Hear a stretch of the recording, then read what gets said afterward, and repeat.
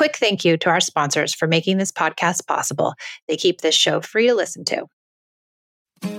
With Mother's Day around the corner, are you thinking about a truly special gift for your mom? Let me tell you about mylifeinabook.com. It's a unique service that turns your mom's life stories into a beautiful book. Pretty cool, right? Here's how it works. Every week, mylifeinabook.com will send her questions via email. These can be pre-written questions about her life or any custom questions you wish to ask. And then she can either type her responses or use their voice-to-text feature. And mylifeinabook.com compiles all of her responses into a beautiful keepsake book. And guess what? They can even create an audiobook using her voice recordings. It's like preserving her voice and her stories for eternity. This book becomes a legacy, something your future generations can treasure forever.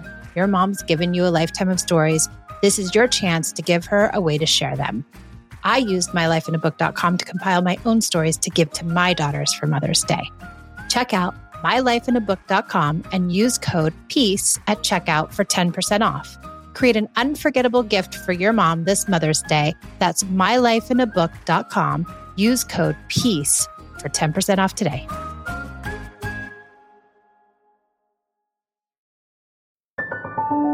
I came to parenting with everything I learned in childhood: yelling, punishing, controlling, and shaming. After trying almost every method, I found connected parenting and was totally shocked when empathy, listening, doing away with rewards and consequences, and being a safe place actually worked. It moved the behaviors of my children, and it felt good, especially with my very strong-willed and highly sensitive oldest daughter. This podcast was born out of the idea of sharing the message and helping parents find more peace in a modern world. Welcome to the Peace and Parenting Podcast. So glad you're here.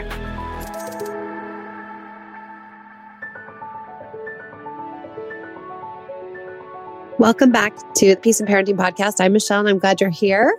And I want to talk about the idea that tantrums are connective and big emotional upsets are connective, and that they are an opportunity for us to build in connection with our child.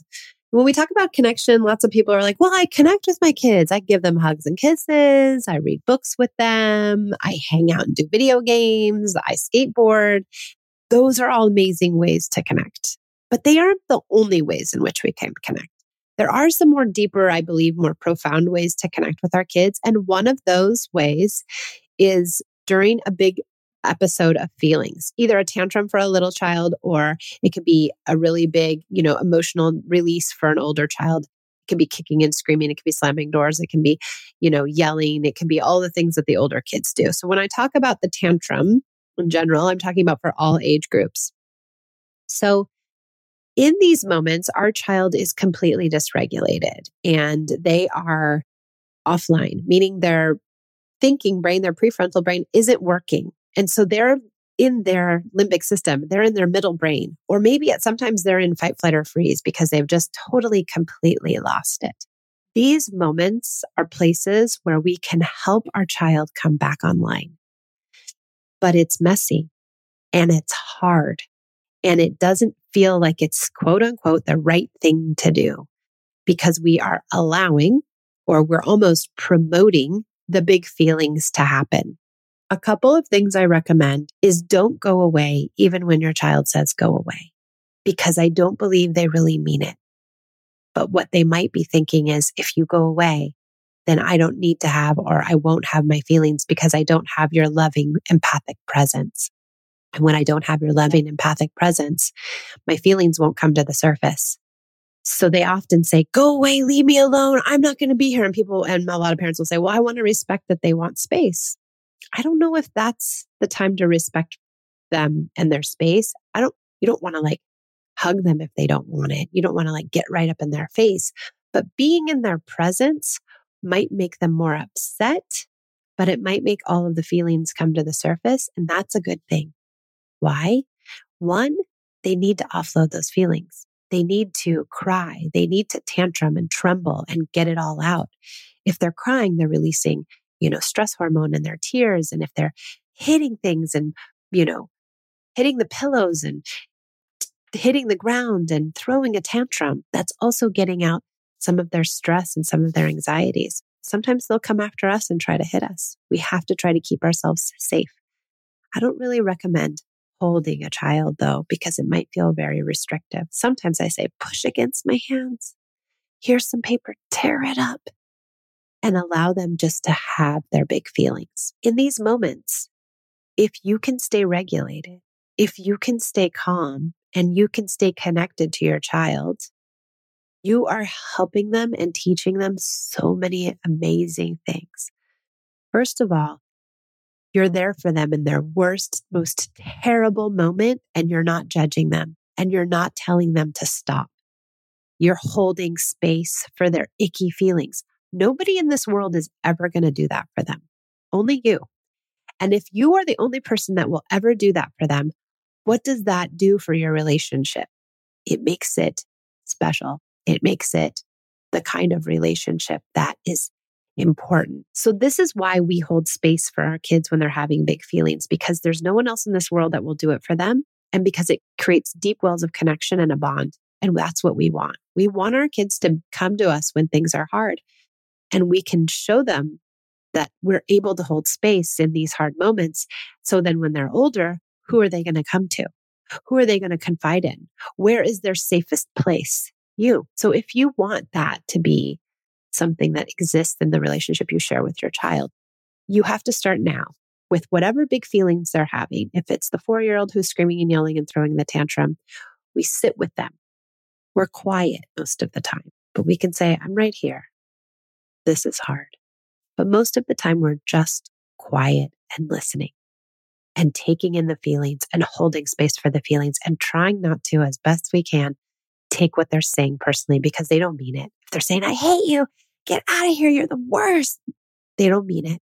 They're just totally dysregulated and unable to figure out what's up and down at this point. So when we stay with our child and we're empathic and we're holding space and we're the safe container, we are building in copious amounts of connection. This makes our bond unbreakable because we've gone to emotional war with our kid and we've endured this tantrum, which could last 20, 30, 40, 60, 120 minutes. I've sat through 2-hour tantrums with Esme before when she was really little and I was, really little, 5, and I was trying to do this and I didn't know what I was doing and she had a lot of pent up feelings. I sat with her one time for 2 hours while she got it out, but she got it out and she came all the way through. So what I see with kids is if you can stick it out, which is very hard, and I'll talk about some ways in which we can help ourselves through that in a minute, but if you can stick it out, if you can hold space for the entire tantrum, our child comes back at the end in the most kind and sunny disposition I've ever seen. I've seen my daughters cling to me. Oh, mommy, I love you so much. I'm sorry I did that. I didn't know why I did it. Pia used to say, I'm so scared of my feelings. I don't want to have my feelings. I hate doing that because I think it was too much for her. She's she tends to be the stuffer. And so it was really hard for her, but she was so endeared to me afterwards. For at least a day or two, she had this just glow about her that she felt better and that she was very attached to me because I had built in this deep idea of connection. I would get so many more I love yous and thank yous and cooperation and all the things after these long, involved tantrums.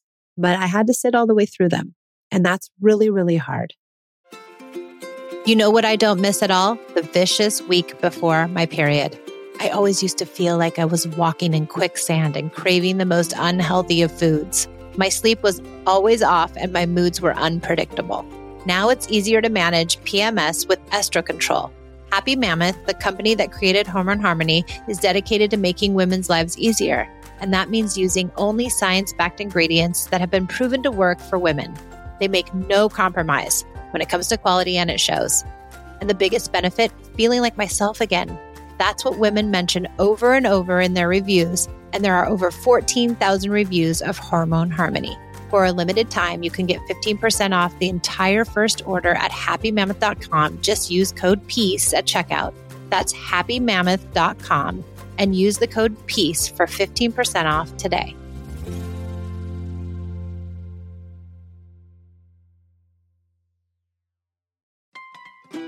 This episode is sponsored by ByHeart. ByHeart features a patent protein blend that gets closest to breast milk. Their formula includes the most abundant protein, alpha-lac, found in breast milk, as well as lactoferrin, the number one protein found in colostrum. ByHeart is an easy-to-digest formula which includes prebiotics and an 80-20 whey to casein ratio like in early breast milk, making it great for a newborn's digestive system. ByHeart is the only U.S.-made infant formula made with certified clean ingredients, including organic, grass-fed, whole milk, not skim. What it doesn't have is soy, corn syrup, GMOs, or palm oil. Curious about ByHeart? Redeem your welcome offer at byheart.com/podcast. Use code PEACE for a limited time. Additional terms and conditions apply. So some of the things I recommend are this. Walk away if you need to. Say, oh, I got to go pee. Oh, you know what? I got to let the dog out. Oh, I got to do an email really quick. Don't blame it on them, but take your break and walk away and go to the bathroom and center yourself and tell yourself you're going to be okay and try to gain some composure and then return back to the tantrum. That's if you're really losing it. That's like your parachute. I also like to say mantras to myself, like, these are only feelings. They cannot kill me. Even though sometimes I believed in those moments I was being killed, emotionally damaged, abused. I thought all the things like, how can I allow my child to talk to me like this and hit me and as me spit on me once? How can I allow this? I'm being abused. I had to reframe that. And I had to really say, these are feelings. And I had to talk to myself in my head with these mantras. These are feelings. It's not an emergency. This will not kill me. My 5-year-old cannot hurt me. And really trying to say these things in my head so that I could get to a better place. That's one of the things. The other thing is I like to use deep breathing, 4-4-4-4 breathing, 4 in, hold for 4, 4 out, release, hold empty for 4. And that really slowed down my central nervous system and that helped me stay really grounded. Another tactic I like to use is just being quiet. Being quiet and present and eye contact, but still being there, but not being there and being quiet and ignoring, there's a big difference. Being quiet and present really helped me so that I didn't think of these ideas of like, I need to fix it, or what am I supposed to say? What am I supposed to do? If I could have just been quiet in those moments, that always helped me because it helped me stay centered and it helped me endure these long tantrums that were often hard for me to deal with. I also would get Esme especially into a space where we could be more confined, like into her bedroom. I would sit against the door and she would be like, let me out. I don't want to be in here anymore. And I'd say, I know, we're going to stay right here. It's okay. I need water. I have to go to the bathroom. I have to go outside. She'd make every excuse because she just didn't want to have the feelings. But I tried to really stick in there and keep her contained in a room where she could thrash about, where Pia wasn't, and where it could just be about us. That isn't always possible, but it is ideal if you can do that. I think it can really help get the tantrum and get everything out. Another thing to keep in mind is that it gets worse before it gets better. So sometimes these tantrums really escalate. They really get big and huge before they come down again. And that's a good thing. We want the big feelings to come out. We want to promote the big feelings. I think that's another mindset shift, is that we're always trying to figure out, how do I get my child to stop emoting? How do I get them to calm down? How do I get them to self-regulate? How do I tell them what they can do instead of screaming and yelling and throwing things? I kind of just stay away from that and just stick into this idea that they're having their feelings and that I really need to honor their feelings no matter what they are. And I'm not trying to calm them down in those moments because that's not really the moment to calm them down. I think they need to get to that calm place on their own organically. And I just allow the feelings to happen and for them to come back online on their own. So that's this idea of tantruming as a connective tool, or having big feelings as a connective tool, because the connective property in all of this is the empathy. That empathy piece and the holding space piece is what creates the connection. What you're also doing is you're teaching your child what it looks like to regulate, because you're staying regulated in a very tumultuous situation. You are staying calm. You are doing the thing that you really want them to do eventually, is to stay calm and to regulate and to hold space and to be a level-headed person. But you're showing them what that looks like you're also showing them what empathy is because you're being empathic so that they can be empathic back to you. They can be empathic to their siblings. They can be empathic to their partners going forward in their lives. You're really teaching them so much by modeling this incredible act. So if you can model these things, holding space and empathy and self-regulation, they are learning those things by watching you. Now, are they going to emulate them right away? Nope. Probably not. Probably not for way into their 20s are they going to emulate that. And even then, I find myself having my own tantrums. I find myself like losing it sometimes too with my kids still. So to expect our kids to maintain when they're totally dysregulated is unrealistic. I can't even do it. But we need to do it in the moments where our kid is having the tantrum. So if you start to have the tantrum when your child is having the tantrum, now you're showing them that dysregulation is the way to go and that when someone gets upset, you should get upset. And teaching them just the opposite. If we can not have a tantrum while our child is having a tantrum, then we're really cementing this idea of co-regulation, of calm, of connectedness, of empathy, of understanding, all sorts of great things. But if we get mad because they're having a hard time, now we're not safe. Now we've said, your feelings are too big for me. I cannot handle them. They push me into dysregulation, and I am not going to be able to manage. Sure, that's going to happen once in a while. But if most of the time you're coming with regulation, then you're teaching them that you are safe and that you can take on those feelings and that you can handle anything they bring to you. So when they wreck the car, they're not scared to come to you. Or when they drink too much at the party, they're not too scared to come to you. Or when, they've had the huge fight with the boyfriend and they're at his house late at night and they're past curfew, they're not scared to come to you and tell you. Because that's important. It's important for us to be the safe space always, because it also keeps our kids safe when we're the safe space. Because if we're the safe space, the first person they come to is us. And that is what we want more than anything, is for them to come to us instead of going to their friends or instead of going to some other adult. We want them to come to us. And that becomes much more safe than them feeling like they can't come to us and go to someone else. Okay, I hope that was helpful. Please consider this idea of tantrums and big feelings as a place to build connection. You can also take my course, Understanding Big Emotions. It's $39. It's really good. It talks all about how to hold space and how to help people through their big emotions. You can find it on my website. You can also find it in the link in my bio on Instagram. But that 1-hour video course is an incredible little course if you're interested. There's lots of great other podcasts on regulation, co-regulation, tantrums that you can take a look at too. Thanks for joining me on the Peace and Parenting podcast. I'll see you next time. When you visit Arizona, time is measured in moments, not minutes. Like the moment your work stress disappears as you kayak through the canyons. Or the moment you discover the life-changing effects of prickly pear chocolate.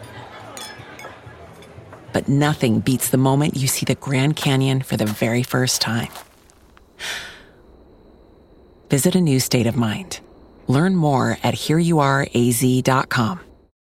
When you need mealtime inspiration, it's worth shopping Kroger, where you'll find over 30,000 mouth-watering choices that excite your inner foodie. And no matter what tasty choice you make, you'll enjoy our everyday low prices, plus extra ways to save, like digital coupons worth over $600 each week. You can also save up to $1 off per gallon at the pump with fuel points. More savings and more inspiring flavors make shopping Kroger worth it every time. Kroger, fresh for everyone. Fuel restrictions apply.